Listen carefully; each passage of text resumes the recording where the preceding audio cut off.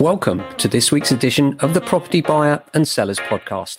I'm your host, Ken Hume, and I'm here to take you through the very latest news and views, hints, tips and tricks to help you on your property journey.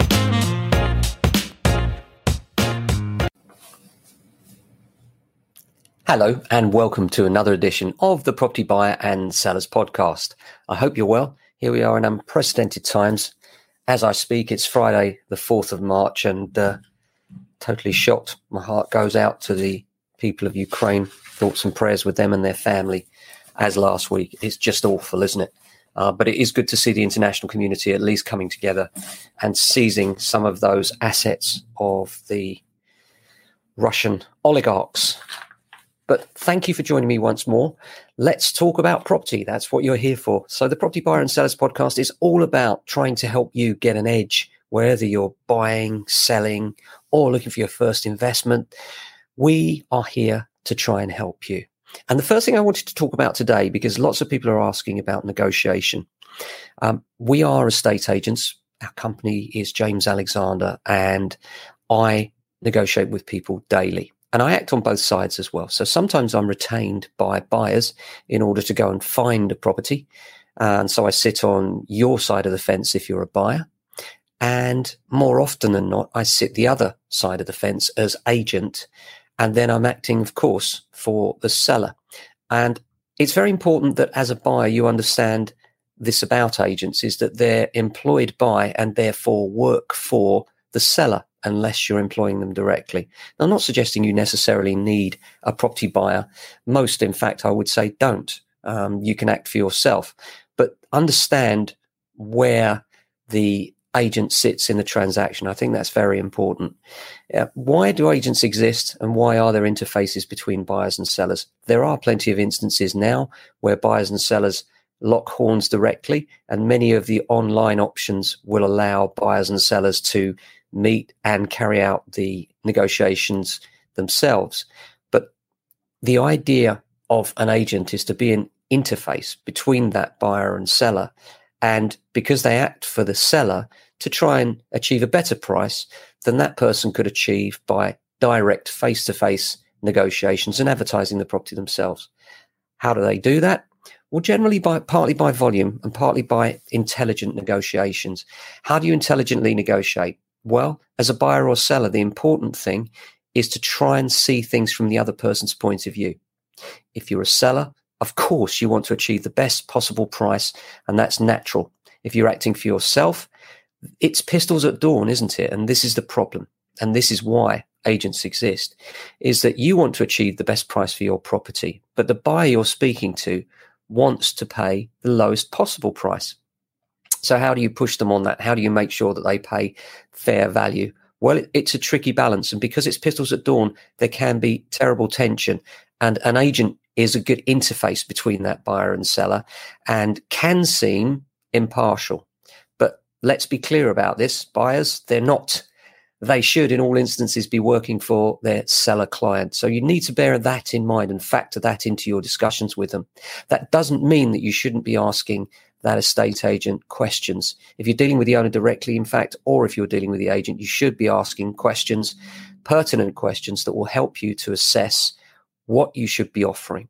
The sorts of questions that are really important are: how long has it been on the market? What are the seller's circumstances? Have there been any offers? Are those offers at or above the asking price or less? Are offers acceptable to the client, or are they looking for the asking price, or indeed sometimes more? Quite often now we see sellers asking offers over and achieving substantially over the price they're asking. Remember, when you're looking at those prices, you should be asking yourself one question: how does this property compare with all the others on the market? So you need to do your research. And this is where making sure that you use the portals to maximum effect comes in. When you're searching on Rightmove, make sure you include properties that are under offer, so you can see comparable properties in the area that have sold and hopefully get some sort of handle on those. If you speak to the agents and have dialogue with them, they will tell you how the property is in relation to the market, what's going on with it to a degree. You can't take it all as the complete transparent position on the property, because they do act for the seller. So you do have to weigh that into your thought process and think, ask these questions. Obviously, it's in the agent's interest to get a sense of urgency on the sale and also to get the best possible price for the seller. And therefore, some information they may not give you. It's not personal, but for instance, if somebody asked us what the best offer we'd received on a property was, we wouldn't disclose that figure to them because that would compromise our vendor's position, the vendor being the seller. So bear that in mind. So the art of negotiation is understanding where the other person sits in the transaction. It might be that the agent gives away some hints such as, well, they found a property and they really want to move, they want to complete their chain, or a buyer's just fallen through, and you can step in and take that person's place. And that could mean that there's a deal to be had. How do you know? Well, if you're not sure, make an offer.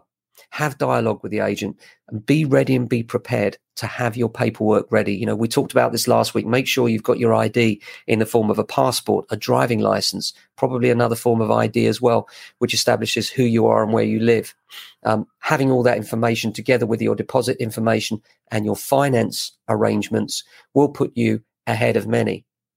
But also, being the nice person that I'm sure you are, make sure that the agent knows that you're an amenable, reasonable person, because sometimes when we have multiple offers, it's not just about the money. It's not just about the position. You could be in exactly the same position as 4 other people.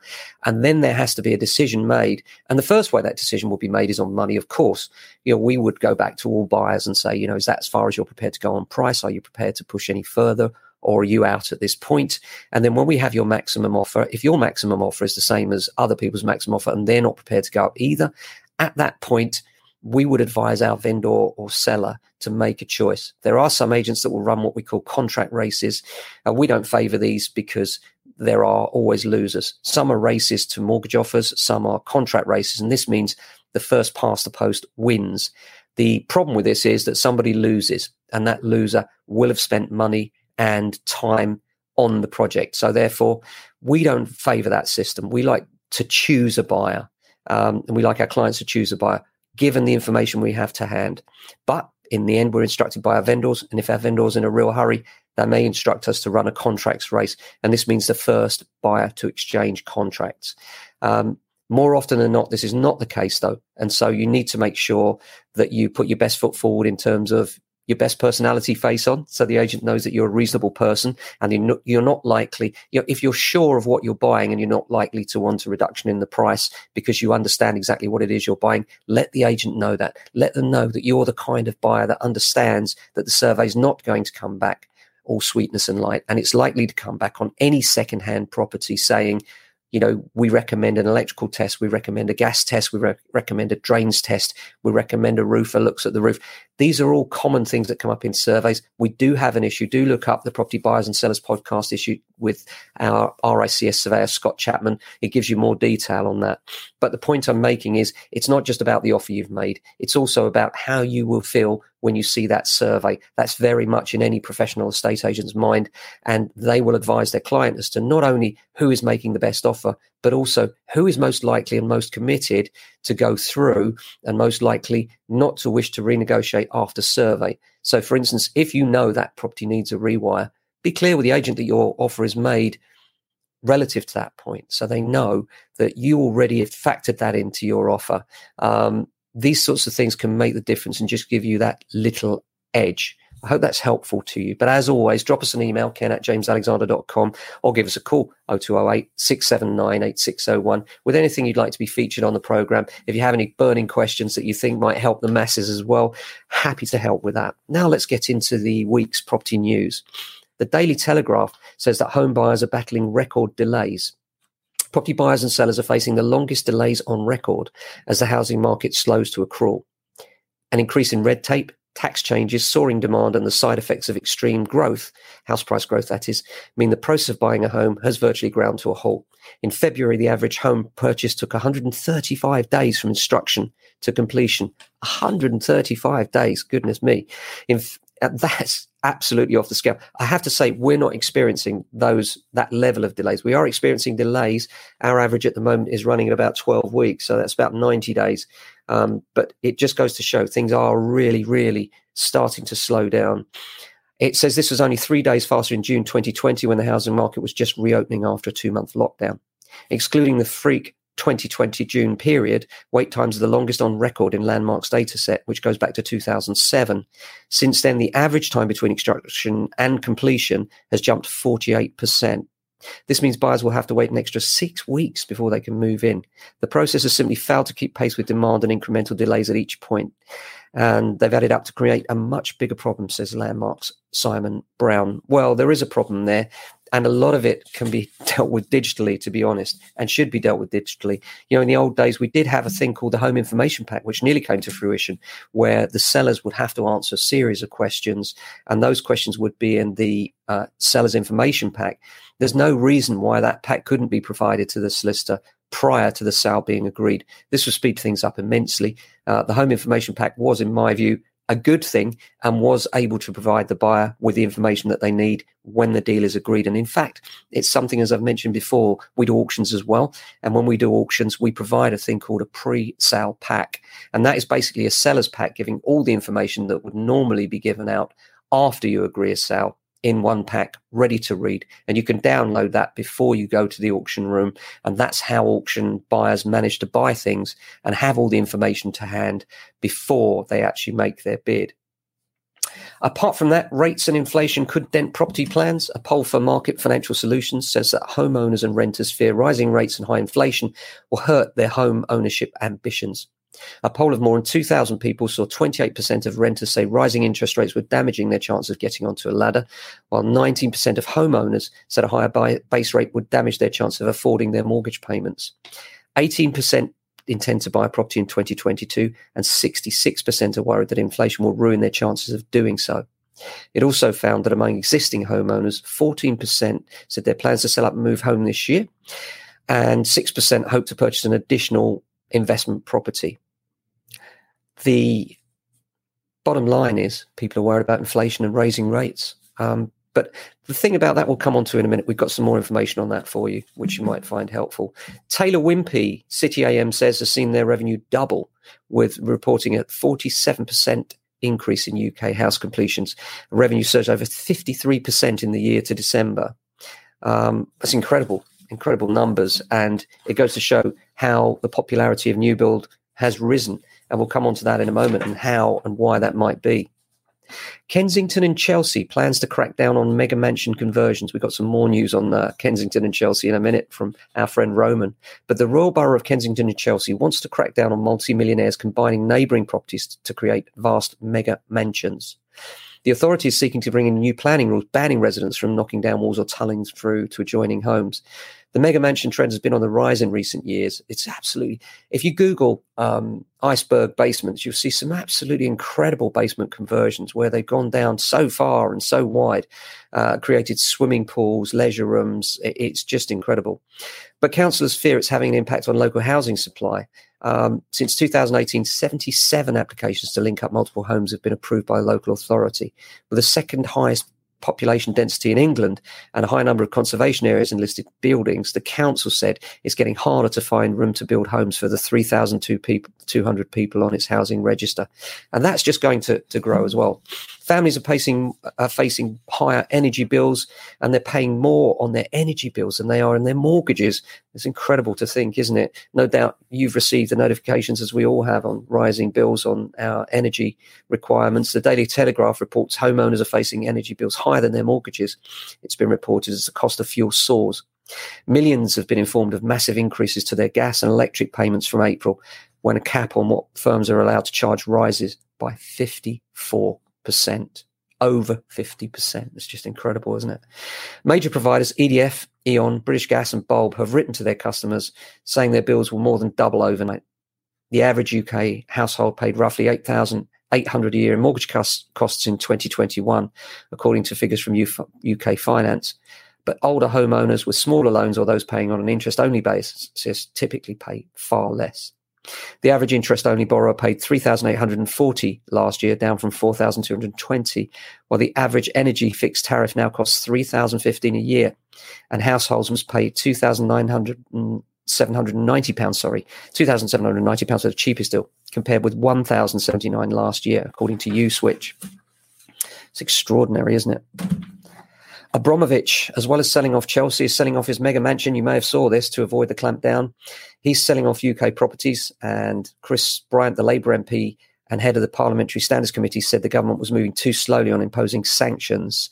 The property market sources have claimed that Abramovich's house in Kensington Palace Gardens was being offered for sale at between 150 and 170 million, and that Abramovich was eager to sell quickly. One of his closest lieutenants was said to have contacted a large number of prime market agents. Bank of England is mulling an affordability stress test rethink. And this is due to rules introduced in 2014 to restrict the amount of mortgage people could borrow. And that may be reversed following a new Bank of England review. The Financial Conduct Authority introduced strict rules governing how lenders assess mortgage applications in the wake of the credit crunch, saying lenders had to consider the applicant's income and expenses instead of lending borrowers a multiple of their salary. On top of these affordability assessments, the rules from BOE force lenders to stress test this affordability should their mortgage rate be 3% more than its current standard variable rate. So that's 3% plus the current rate. The bank now believes the affordability stress test could be removed completely without jeopardizing the economy. Well, that's really interesting and could free up a lot of people in terms of their affordability that can't currently get on the ladder. You know, we've seen this time and time again with our renters not being able to buy, and yet they're paying a mortgage payment that's the same as their equivalent rental payment should be. So that could be a very good thing. London rents are soaring again. Well, we predicted it over the last year, and sure enough, here it is. Now the pandemic has ended, people are coming back to the city. Average London rents are predicted to grow 14% over the next 5 years. Data from the CBRE found all 33 London boroughs have experienced rental growth over the last 5 years. In its latest borough property report, it also found that the average house price in London hit 516,000 in 2021, with a 19% growth expected over the next 5 years. Popular areas include Kensington and Chelsea, City of London, Camden, and Hammersmith and Fulham saw the largest rental increases, with prices jumping around a third for each borough. Meanwhile, separate data from Chesterton's found that the average London rent has soared 21% since 2020. Demand has increased thanks to renters returning to the city looking for office jobs, as well as the return of corporate tenants. An article in the Daily Mail, The Guardian, and Independent caught my eye, showing that tests showed cladding danger 15 years before Grenfell. This is a disgrace. It shows the government failed to publish reports stating that Grenfell-style cladding was unsafe for use on high-rise buildings 15 years before the fire, an inquiry has heard. Former government official Anthony Bird has admitted he didn't realise two polyethylene core did not pass fire safety tests, had not been published, and agreed that the building research establishment for the government showed that out of 11 cladding products analysed, 7 failed fire safety tests. An aluminium sheet product was one of the worst performing materials, and of course this was the very material that ignited. So that's absolutely disgraceful. Inflation expectations climbing to record high. Britain's expectations for inflation in 10 years' time have hit a joint record high. Citi and YouGov have found households think the cost of living will land at 4.1% in a decade's time, up from 3.8%. Inflation is currently running its highest rate in nearly 30 years, hitting 5.5%, while the Bank of England has said the price rises will peak at 7.25%. That's extraordinary, isn't it?